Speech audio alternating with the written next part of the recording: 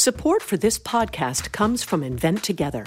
I bet you didn't know that inventing activity by Black inventors peaked in 1899, and it has never recovered. Black and Hispanic college graduates patented half the rate of white college graduates. That's just one of the reasons why you need to know about Invent Together. When our patent system gets more diverse, our nation will get stronger and more successful. Find out how you can help diverse inventors and unleash economic opportunity at inventtogether.org. Hi, and welcome to The Pollsters. I'm Margie O'Mara, Democratic pollster with GBA Strategies. And I'm Kristen Zoltis Anderson, Republican pollster with Echelon Insights. And each week we bring you the polls driving the latest news in politics, tech, and pop culture. So welcome if we have some new listeners from the Slate Panoply world. For folks who didn't listen last week or the week before, we have joined the Famaply. And I got to introduce myself to some folks at the Slate holiday party in D.C. Where you said the theme was sequins and plaid? Did yes. you go with either of those choices? I know. I felt a little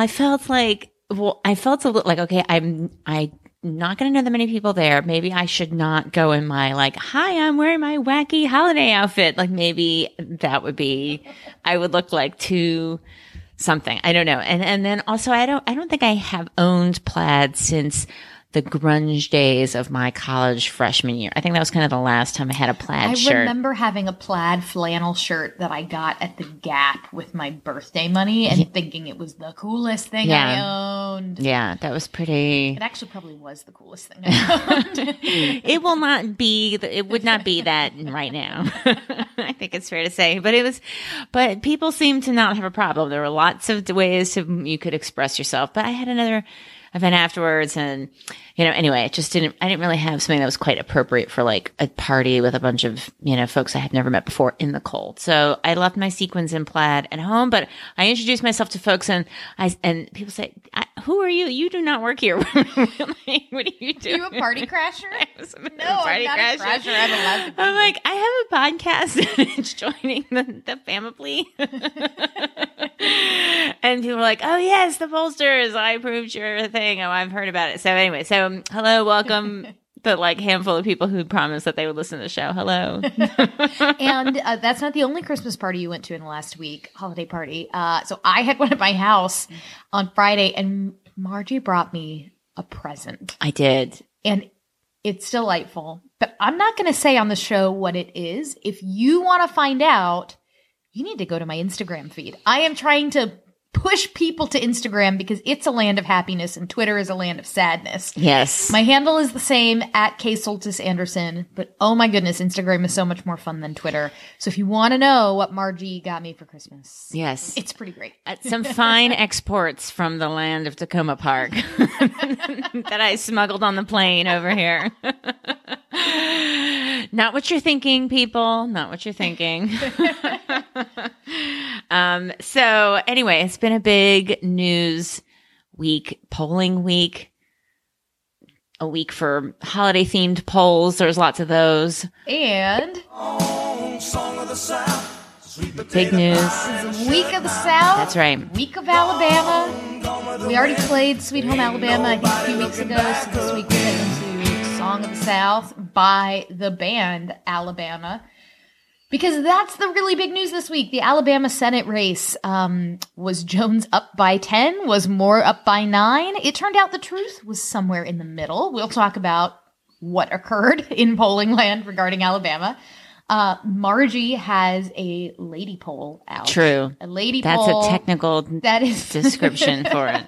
And we also have polling on Merry Christmas, Happy Hanukkah, Happy Holidays. What do people say around this time of year? We will discuss. But first, the poll of the week. Is Bob Mueller on Santa's naughty or nice list? And we got this courtesy of one of our wit icons, Ariel Edwards Levy.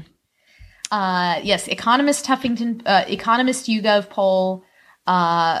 This is, how do you think Santa Claus will rate Robert Mueller on his list this year? And this is question 63, it looks like, in this survey. So I wonder what questions came before it about Robert Mueller.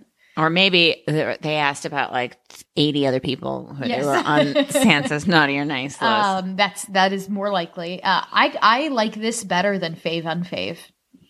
It's so seasonal. And on this question, 36% put Bob Mueller on the nice list. 64% say Robert Mueller has been naughty.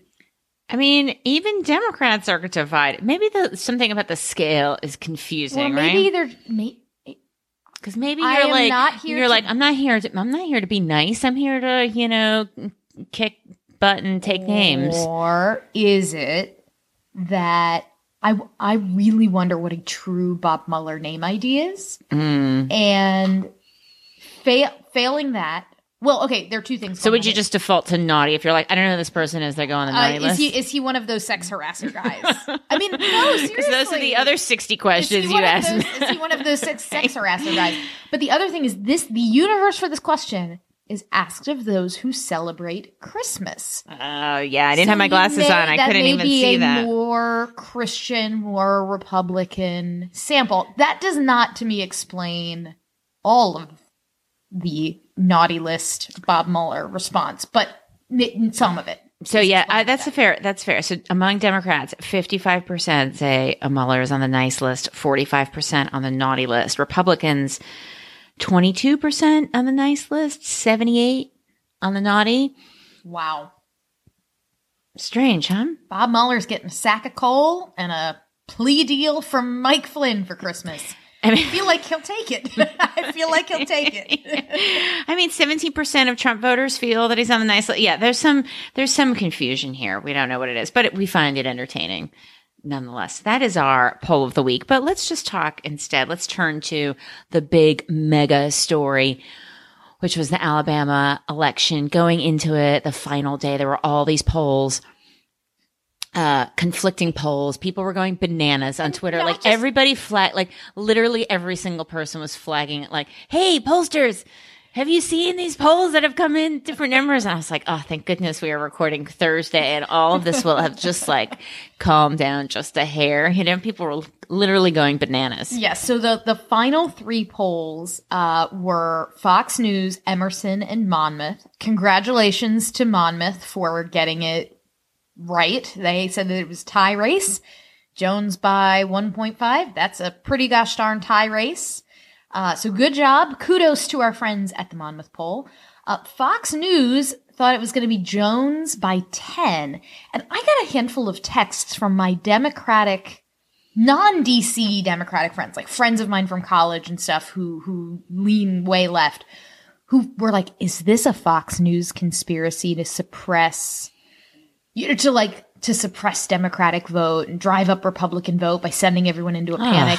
And I said, I think you're looking for too much of a conspiracy here. Because how many people like standing in line are going to say, forget it? There are way bigger problems, I think. Did you see the Fox News poll and the latest RCP average? No offense to all of our fine friends at those places, but that's just not. My defense of them was that, look, you can criticize Hannity and the topics that are covered and the personalities and whatever.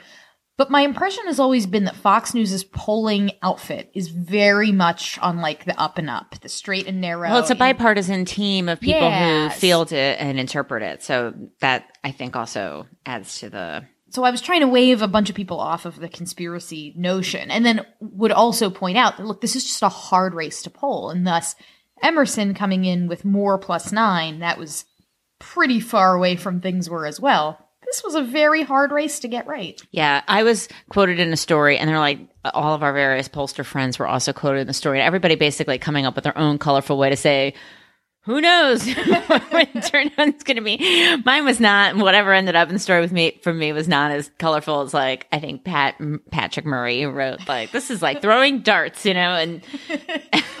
So this became a GIF series on Twitter where someone said like, my likely voter model is, and it was a GIF of someone throwing a dart, And so then I said, well, mine is, and it's, if you've ever seen It's Always Sunny in Philadelphia, it's the, I think it's the Charlie McDennis Game of Games episode, where at one point Dennis has his hand up on a dartboard and they're throwing darts around his hand and he's not allowed to flinch. And one goes right through the middle of his hand and he just doesn't move and pulls it out and blood comes down.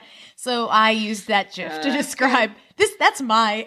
That's good. Were people doing like memes about the needle? Like the needle is telling me there's like a 30% chance of, that I'm going to like, pass out or whatever. We have to talk. So the needle, for those who are who don't know, is the Upshot, Nate Cohn and company automated model driven, dial that predicts the percent chance that someone has of winning the race at any given point in time. So it's kind of like if you watched the Super Bowl a few years ago and the little thing said, oh, at this point, the Falcons have an 85% chance of winning. And then they went on and lost. Right. It's kind of like that.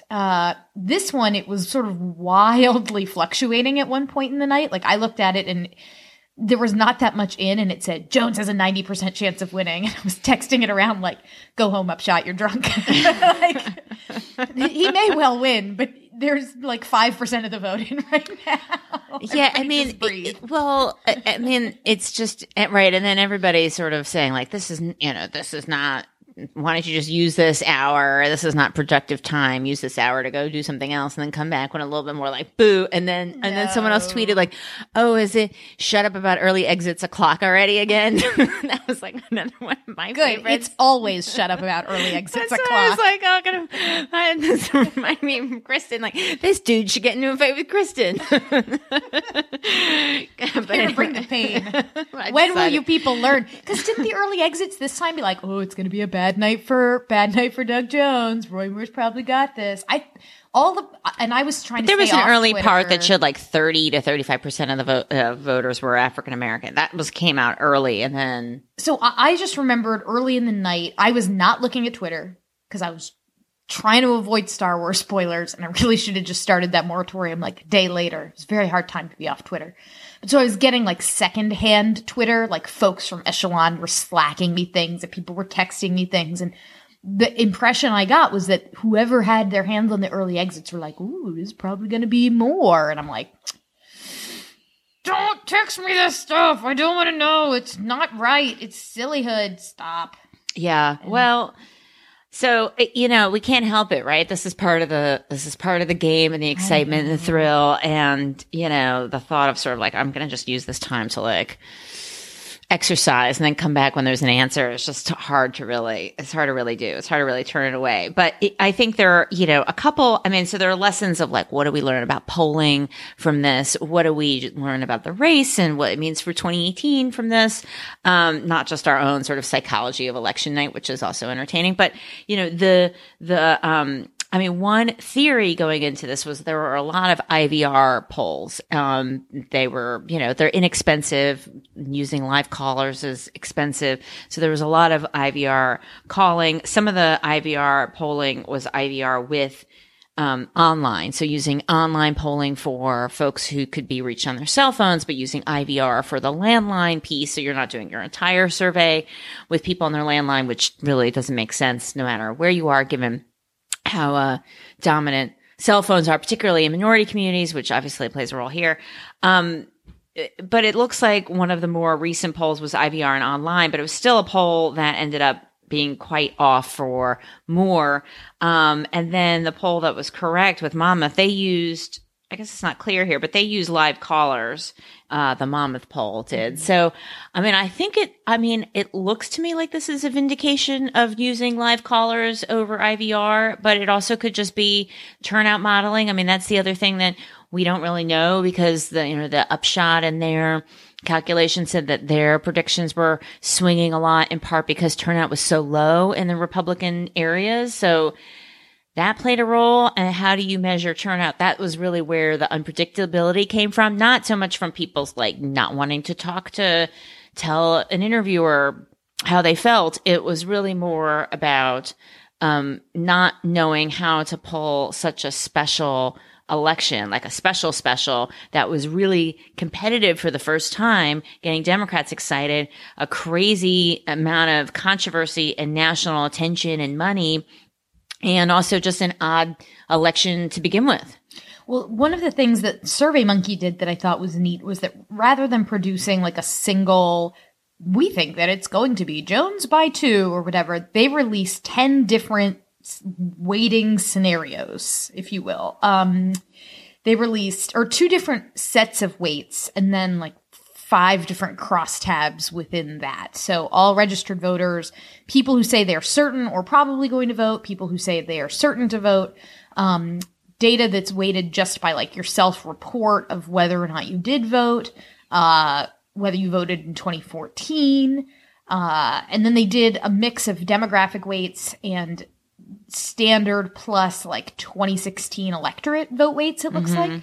And here they had outcomes ranging from Moore by 10 to Jones by 8. So even within one individual poll, like it's kind of like the Margie margin That's right. going on here, where the Margie margin was extremely large in this situation. Right. And so Monmouth, following the Monmouth link. So they also released some different weights with different types of turnout. And so 2017 base turnout showed them even. Higher turnout showed a 3-point advantage for Jones. Lower historical turnout showed a 4-point advantage for Moore. That makes a lot of sense, with what we saw. I mean, you had much higher turnout, particularly in African-American communities, and that was what propelled Jones to victory. It just goes to show when people are engaged by the race, or if they think it's competitive, also that their vote actually matters, more people are going to vote. And, again, I mean, this is, we don't get too far afield, but there are a lot of reports about how the resources invested into voting locations in African-American communities weren't there. So you had a lot longer lines in those ballot polling places than you did in some other places, but people persevered, leading to a Jones victory, which was really, really exciting for Democrats, obviously, around the country. And I think points to something we saw in Virginia and something that we're going to see, in a lot of races, which is people of color really setting the agenda and picking who represents voters, white voters, even white college educated women who were, more likely to vote for Jones than some other groups, still ultimately voted more likely to vote for Moore than for Jones. So this is very similar to patterns, in other parts of the country. So, but that I think is one of the lessons going forward. So 2 of the counties that I was following a lot were Lee County, which is where Auburn University is, and Tuscaloosa County, which is where University of Alabama is. These are my 2 SEC brethren schools, because noted political genius Steve Bannon waltzed himself into Alabama on Monday night and insulted. I love that. That was insulted the University of Alabama. So foolish. I got into Georgetown and Harvard. Why would you talk about it anyway? You idiot. And so here's what happened, Margie. Tuscaloosa County, a place that went 20 points for Trump a year ago. Jones by 16. Yeah. Lee County, Auburn. Even if you think like, oh, well, he's insulting Bama, but so then their rival school, Auburn, will eat it up, right? No. Lee County, plus 23 for Trump, plus 17 for Jones. Okay, so you fool. Sorry. It was so, it's such an out of touch, dumb thing anyway to like talk. Even if you weren't, so the context is he was making fun of Joe Scarborough and talking about how he went to great schools, Steve Bannon did, and Joe couldn't get into those schools when it turns out Joe actually went to Alabama. And first of all, and UF Law. He doesn't identify as a Gator, but whatever. First of all, that is not a voter message. I'm sorry. Like no matter what the particulars are, like. What? Like, I don't think that made it to the exit polls. Margie. I just Haven't don't think heard? Like the colleges that campaign surrogates and commentators went to is like what gets people out of bed and go to the polling booth. That's just my, hey, what do I know? I've just been doing this for 20 years. That's just my sense. Never ever heard it come up in a focus group ever. So anyway, that said, but let's put that aside. Let's talk about your op-ed in the New York Times. And that was the first time Kristen had an op-ed in the New York Times, which is pretty badass. I did. I don't think it's in print.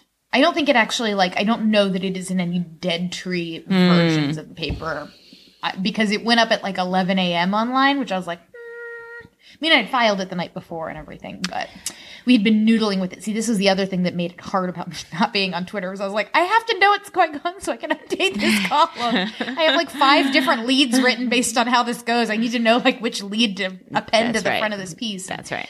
But yeah, so I wrote a piece about what we talked about on this show a few weeks ago, the young Republican demiglass.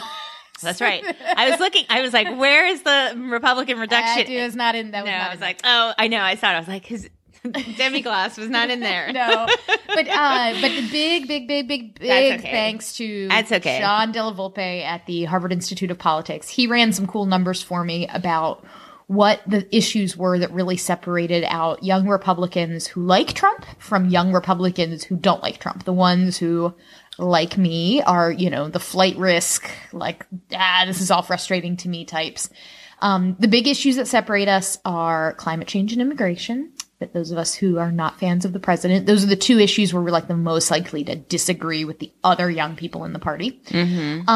But, millennials in Alabama, surprise, surprise, did not break for Roy Moore. They broke for Doug Jones. And I was explaining this to Chris on Tuesday night.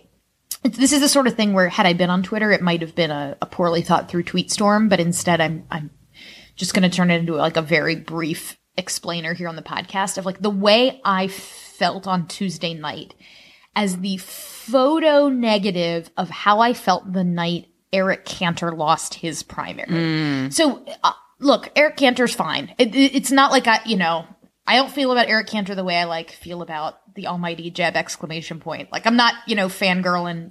He's fine. Right.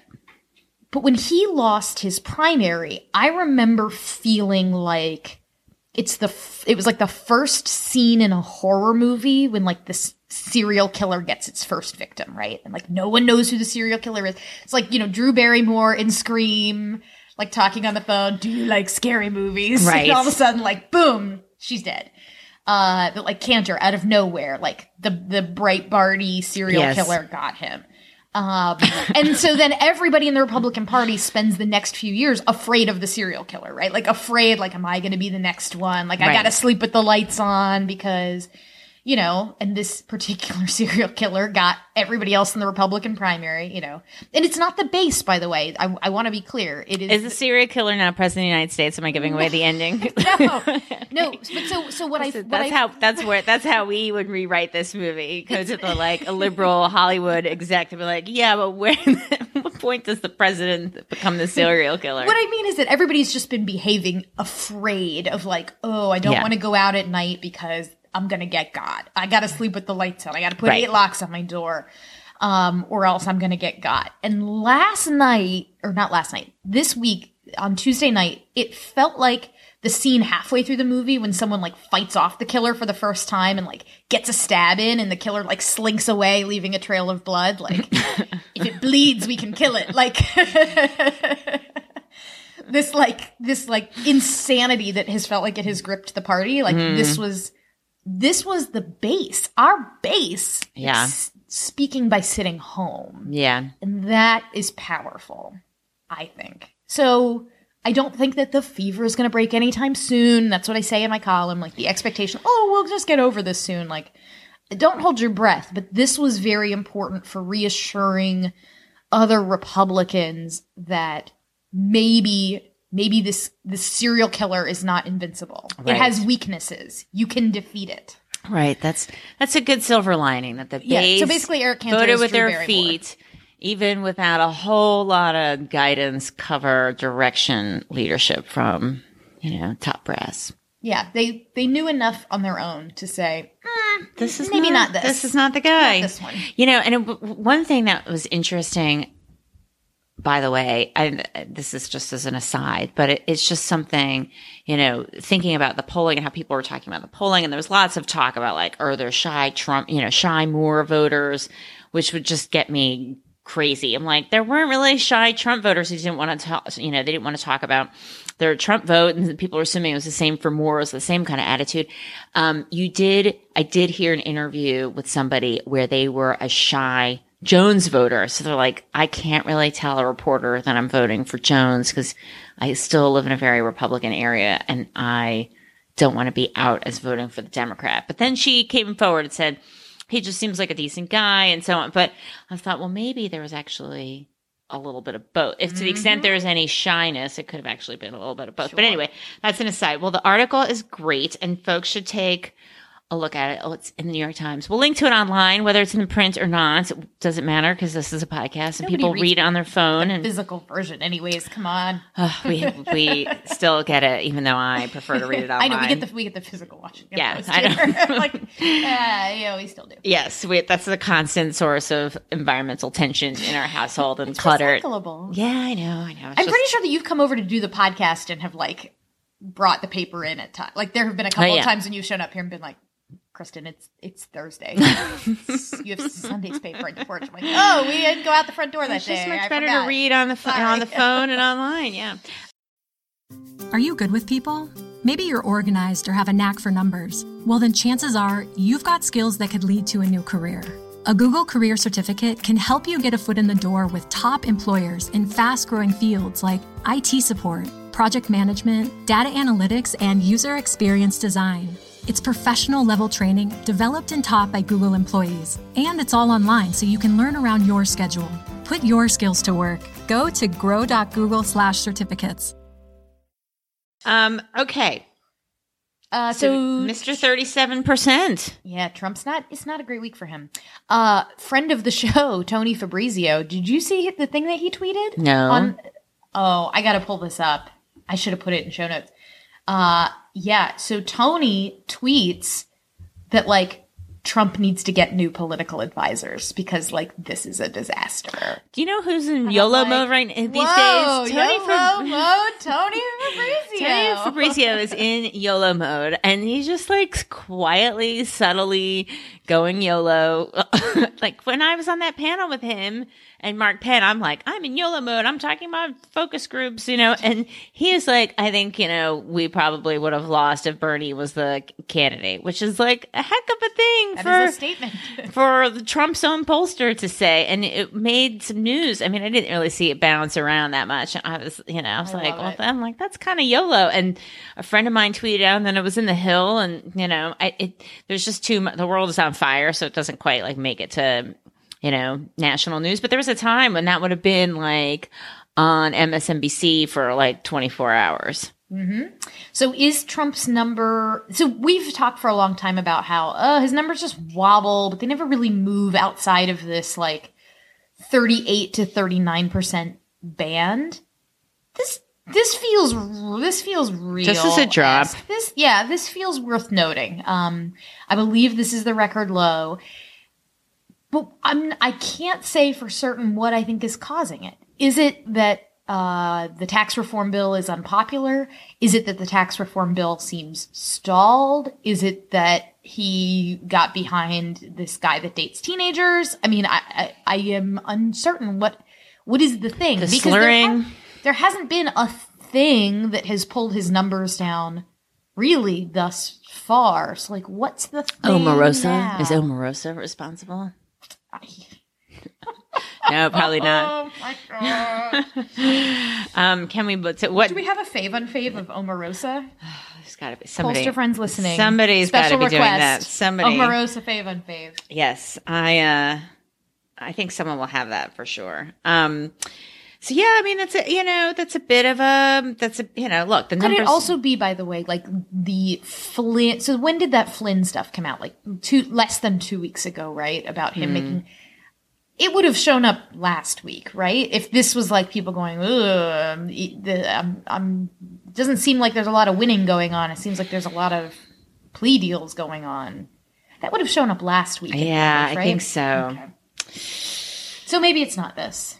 Right. Unless potentially voters do not move at lightning speed response to news. Could it be? That's what I mean. That like if it's that would this have Could it be? taken like a week or so to really sink in and change attitudes? I don't know. Well, whatever it is, it's definitely not so great. Quinnipiac asked some questions about the Russia investigation and the Mueller investigation. Do you think that the Russian government tried to influence the 2016 presidential election? And then if yes, do you think they were successful? And I think that's smart to split up that question because, you could think that they tried, but it didn't have an outcome. You could feel that way whether you're a Democrat or a Republican, and they are not the same. And you could also think it does not matter if they were successful or not. It doesn't matter if they were the reason the outcome was the outcome. It's still a problem, right? You could also think that whether you're a Democrat or a Republican. So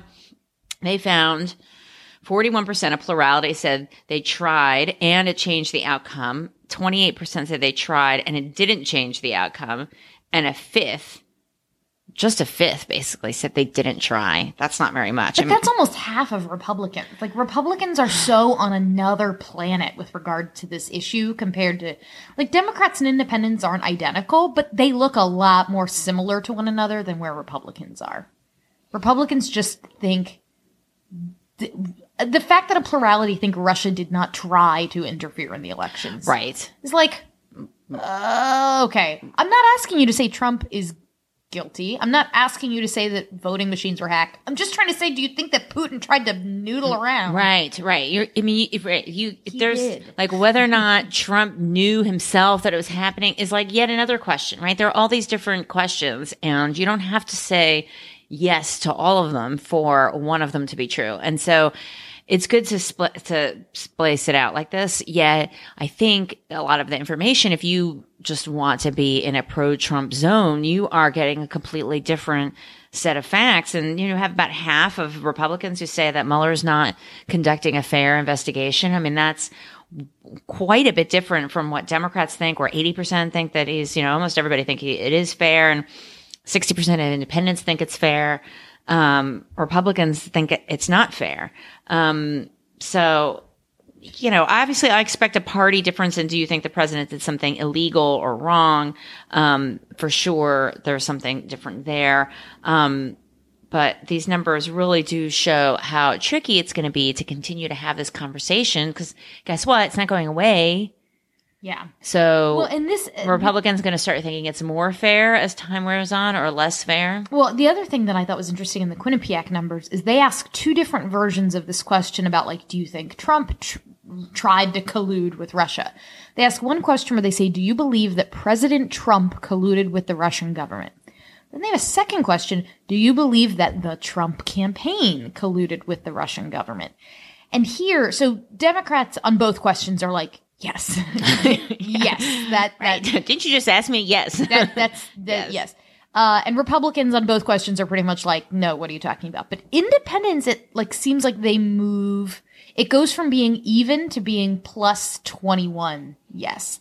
So they're fairly evenly split on whether Trump himself, but when you're just saying the Trump campaign, and it could be, was Jared Kushner going kind of rogue because his father-in-law doesn't understand any of this technology and data stuff. And so Jared himself went off and, in Cambridge Analytica and blah, blah, blah. So independents seems like they are able to split that apart, whereas partisans are like either no, everybody's innocent or everybody's guilty. Yeah. And then they had an impeachment question and people are divided. I mean, that's just astounding. Independent's going to independent on this one. Half of independents feel that Trump should be impeached. Not a solid half. If he fires special counsel Robert Mueller. Oh, okay. If he fires Mueller. So it's presenting the hypothetical. Let's put the glasses back on. Did you think, well, I was like, I don't know. Heck? Okay. All right. Much better. Still, it's pretty freaking high. Yes, sir. I mean, those are not great numbers, but you know how Trump can avoid that? Don't fire Robert Mueller. Tweets? Crazy tweets? Well, also stop. Diet Coke, crazy tweets. Step 1. What if that's going to be my revised presentation? Here, I have a 5-step plan. Crazy tweets. Diet Coke, golf, and meatloaf. Every day you get you get 5 points, and you can spend a point on either a tweet, an hour of TV, or a Diet Coke. And you get 5 points a day. So you get to pick, is today going to be a 5 Diet Coke day? Then you don't get to watch any Fox, and you have to give me your phone. This is like how I give my kids 2 treat tickets a day. I swear to you that they can use. If John Kelly does this, it would be perfect. They can use. Are you sure you want to use both of them for a dessert right after breakfast before 9 o'clock? Because then you won't have any tickets for the whole rest of the day. You use all your points on Fox and Friends, you won't get to watch Hannity. It's like that New Yorker cartoon. Like, you can have 1 marshmallow now. It was like, you can have 2 marshmallows now. Or if you wait, you can have, an extra marshmallow, and you can be president of the United States if you wait 15 minutes.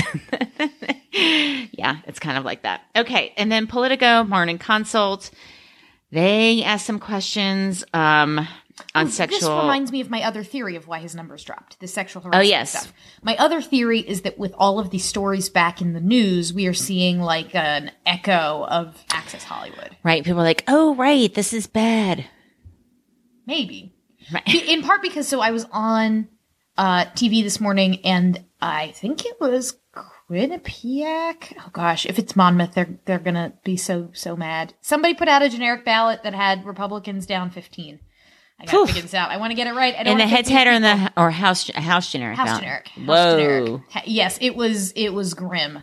And then it had like Trump's job approval at 32%, and when they split out the crosstabs, it was like his biggest drops had been among Republican and independent women, and that's when I was on air. And I'm sure it's fine. Why do you think this happened? And no I'm like, biggie. Maybe it's because people remember the tape, the Billy Bush tape. Yeah. I don't know. I'm just guessing. Yeah. So, well, if half of Americans feel sexual misconduct allegations against Trump are credible, 29% say not credible. There's no gender gap on this question. There's no gender gap. Is there a gender gap by party? So no difference among Democratic men versus women. A little bit, but not a massive difference between Republican men and women, where Republican women are, 5 points more likely to say they're credible compared to Republican men. So Republican men, a slight plurality say these allegations against Trump are not credible, but Republican women, a slight plurality say they are credible. So it's not like a massive difference, but it's something. I'm just fascinated because normally on something where there's any kind of a partisan divide, you also will see a gender gap. And yet it's like Republican women feeling more strongly that, yes, this is credible, paired with it looks like Democratic men slightly more likely to, but not really. It's just that they have a lower don't know. Yeah. I am perplexed. I will confess. I'm perplexed right now. But there does not appear to really be a gender divide on this question. Well, maybe it's something about the question, maybe it's just asking people to kind of go back in time. It's not clear totally. As you may know, the following individuals have been accused of sexual misconduct by at least one person. Generally, do you find sexual misconduct allegations against each of the following to be credible or not credible? So it's like generally speak. Maybe it's not like, hey, remember those? Do you feel that those allegations were credible? Maybe it's a little bit too ambiguous about what allegations we're talking about. Maybe. And our theory from a few weeks ago that people hear political names and they just go to partisan camps, you kind of see that in this data, but maybe not as much as I thought I would expect. Well, let's talk about this harassment stuff for a little bit, because you have a lady obstacles. poll. Yes. So I worked on a bipartisan poll for the group Business Forward with my friend and your friend who has been on the show, Christine Matthews, Republican pollster, who actually was quoted in A1 of the Times yesterday. I think it was yesterday. And it was... Maybe she has a hard copy. Ask her to flip them. No. Can you go to page 31? No, we had the hard copy because I was emailing her and my husband said, hey, have you heard of Christine Matthews, Republican pollster, quoted in this story on A1 of the Times? I'm like, yes, I've heard of her. I am emailing her right now about our lady poll.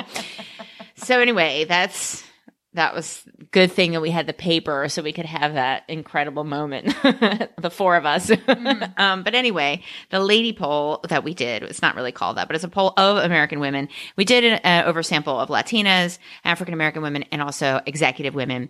And we explored a whole bunch of different things, like the goals that women have for themselves in their life, where we saw job fulfillment and financial security really high up. It's for a variety of different women, on par with things like finding happiness with a partner is also job fulfillment and financial security. And then we asked about a variety of obstacles and found that there are a lot of workplace obstacles standing in the way, things that you would expect, like unequal pay, inflexible work hours, the pressures of caregiving, not just for children, but everyone else in your life, and not being treated with respect. All of these things were different kinds of obstacles that women face. And, people really felt that it's been challenging to reach and achieve the professional goals that they've had for themselves. Looking at that, or through that lens, women said, a huge majority of women said that being able to determine when and whether to become a parent really has a role in whether or not you're able to attain the goals that you've set for yourself. Then we also tested a series of proposals, a variety of different proposals, asking women whether they supported them. And probably not a surprise, a lot of these were incredibly popular. Also with Republicans, this is a lot of bipartisan support for a lot of this stuff, like, again, gender pay equity, making it easier for women to safely report sexual harassment in the workplace. Lo and behold, very popular across party lines. Maintain affordable healthcare coverage options for people who need it, regardless of pre-existing conditions, right? That's like the Obamacare type of question. Make college more affordable, require paid and family medical leave, a variety. However, the variety of lists here, the variety of proposals we tested have widespread bipartisan support. Finding companies that don't have strong policies against sexual harassment, requiring insurance plans to include coverage for birth control. That you have a majority of Republican women support. So check it out. It's super cool. There's lots of interesting stuff there. Equality doesn't need to be a partisan issue. There are lots of different obstacles that women face, that there are remedies we can take that women support. So as you're thinking, candidates, wondering how you're going to address the awesome woman power out there this cycle, here are some things you can look to. Fantastic. And seriously, woman power is if that is causing these elections to break the way they are breaking. Yeah. If feminism was the word of the year by Merriam-Webster, the cover of the Time Woman of the Year, voters who are making an impact in a lot of these races. Been thinking candidates running for office. That time thing. This is a complete digression and side note. Is Kesha? Yes. So is Kesha in the Time issue? She should be, because she was like one of the first ones to come out with the allegations against Dr. Luke and that whole story. And I feel like that's kind of been swept aside. And like, she wasn't the only one that alleged that Dr. Luke was a creep and a jerk. Like, I think Kelly Clarkson did too. I was thinking about it yesterday because all the Russell Simmons stuff came out that like she's become a cause célèbre on the left. I've seen some people who, she was I think profiled in Times Magazine, but maybe elsewhere. She also plays at a lot of like women's like galas and organizations because of this story. So I've seen Kesha perform like, I'd never seen Kesha before, and now I've seen Kesha perform like 3 times because she plays at a lot of these things because it's part of, and she does a really good job. Like she's lovely. So her new album, she does a song like this Dolly Parton. It is which Dolly Parton fabulous. Song? Is it Jolene? It's not Jolene. Hang on, I have this. I know the answer to this question. That is good. Stand by. I love me some Dolly Parton. Old Flames. Hold the candle to you. And like Dolly Parton's on the song. All right, I'm gonna check that out because I really love. I'm not as familiar with her whole catalog as I should be. You're not in depth in the. But I do. But I do love Dolly. Like I think she's just such a I just love her spirit. I love everything she does for everybody. I'm sorry I took us down the Kesha. No. I could really talk a lot about it. There's a Dolly Parton documentary once where they followed 3 different people who like were obsessed with Dolly Parton and like everything Dolly Parton had done. Like she knew all the people who were obsessed with her and like would come bring people like coffee if they were like waiting outside her house, or like she was never like, she was always like, or at least if there was a film crew, she was totally like cool with the fans who were obsessed with her. And every story was just like so beautiful. People should go watch it. It was so good. Anyway, moving on to Christmas. There's a lot of Christmas polling out there. A lot of Christmas polling. In fact, today I was sitting down with a panel about something having nothing to do with Christmas, but with somebody from the Pew Research Center. And I was like, oh, Margie and I are putting together a script for the show. We got a bunch of polling about stuff like, do people say Merry Christmas anymore? And then one guy, Bruce, he's like, oh, yeah, that's our poll. Like, oh, fantastic. Good. Great. That's good. So the Pew Research Center, this poll was conducted right after Thanksgiving. Does it bother you, or do you, well, first of all, do you believe that the religious aspects of Christmas are emphasized less, more, or hasn't changed? And if it bothers you less, does it bother you at all? So America's pretty divided. There are a bunch of different segments here, right? Like there's about a third of America who says Christmas is being viewed less as a religious thing, and that bothers them. Right. 25% say, yeah, but it doesn't bother me. And then 30% says hasn't changed much. 12% say it's actually viewed more in religious sense than in the past. Yeah. I mean, what's interesting about these questions, and I'd be curious, like, it's not a surprise given the trends that we have seen, and we don't talk about it maybe as much as we should, about how more people are not identifying with any one religion. They're calling themselves unaffiliated in some way. It's not a surprise that people are both identifying Christmas as less of a religious holiday and are at the same time not as bothered by that trend, perhaps. So that, that sounds true and believable to me. What I don't think is, maybe it's not in here. I don't think it's in here is the, like, how do people feel about the commercialism and like all the, like the shopping and buying aspect of Christmas? That, you don't have to wish that Christmas was more religious and not want to see, and want to see Christmas only things somewhere, not be worried if there are no other religions represented. And you don't have to be that kind of Christmas warrior to say, can we just like take our foot off the gas with all the shopping and buying stuff, and find some other kind of way to talk about or express Christmas or some other thing to celebrate other than just like stuff. So these questions don't go into that, but that I think would be an interesting, like, angle for this too. Yes. So this, one of the things that I see is a pattern. So Pew has some data from 2017 and going back to 2013 about people celebrating Christmas, and do they celebrate it as a religious or cultural holiday and all of that. And there's a slight drop in the proportion of people saying they will go to religious services on Christmas Eve or Christmas Day, down to 51% from 54%. Not a huge drop. There's a drop of 4 points of people saying they plan to gather with family and friends on Christmas Eve, Christmas Day. And there had been a drop of 5 points among those who view Christmas as more of a religious holiday. Yeah.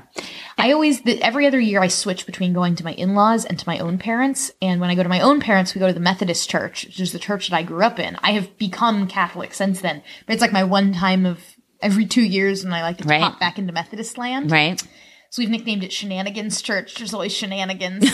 Always shenanigans that go down in Methodist land. I'm so excited. That's funny. That's funny. Yeah. I mean, it's, so like the holidays can be like a little triggering for me because, I'd not celebrate Christmas as a kid, but we didn't really celebrate Hanukkah or other holidays particularly either. And like when your family gets divorced, like then you have a lot of bouncing around, and then the holidays are like really about like travel logistics and less about anything else. And so this year for Thanksgiving and for Christmas, we're not going anywhere. We've had family come to us, but we're not traveling anywhere, which is really incredible. I'm super excited. My father-in-law is coming to visit, which is great. And we're not religious, but yet there's all sorts of stuff that we do. We make Christmas cookies. We have a tree. We're going to go to Christmas show. Everybody in my family likes the Nutcracker. I took Beckett, one of Beckett's like girls in his little toddler class invited him to go see Frosty the Snowman. So we did that, which was like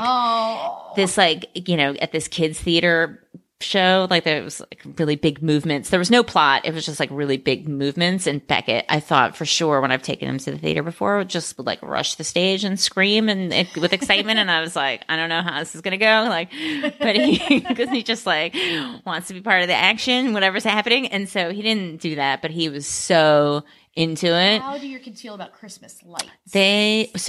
We do a lot of Christmas lights. Because there's in Maryland, there's that. We've done that. State park where you drive through. And we've done that. Cool. There are 2 in Maryland, actually. There's one in Prince George's County that we've done, and there is one at Brookside Garden in Wheaton, which is closer to us, and we've done that. Now, when you get out of the car and you walk around, so you have to go on a day that's like not very cold.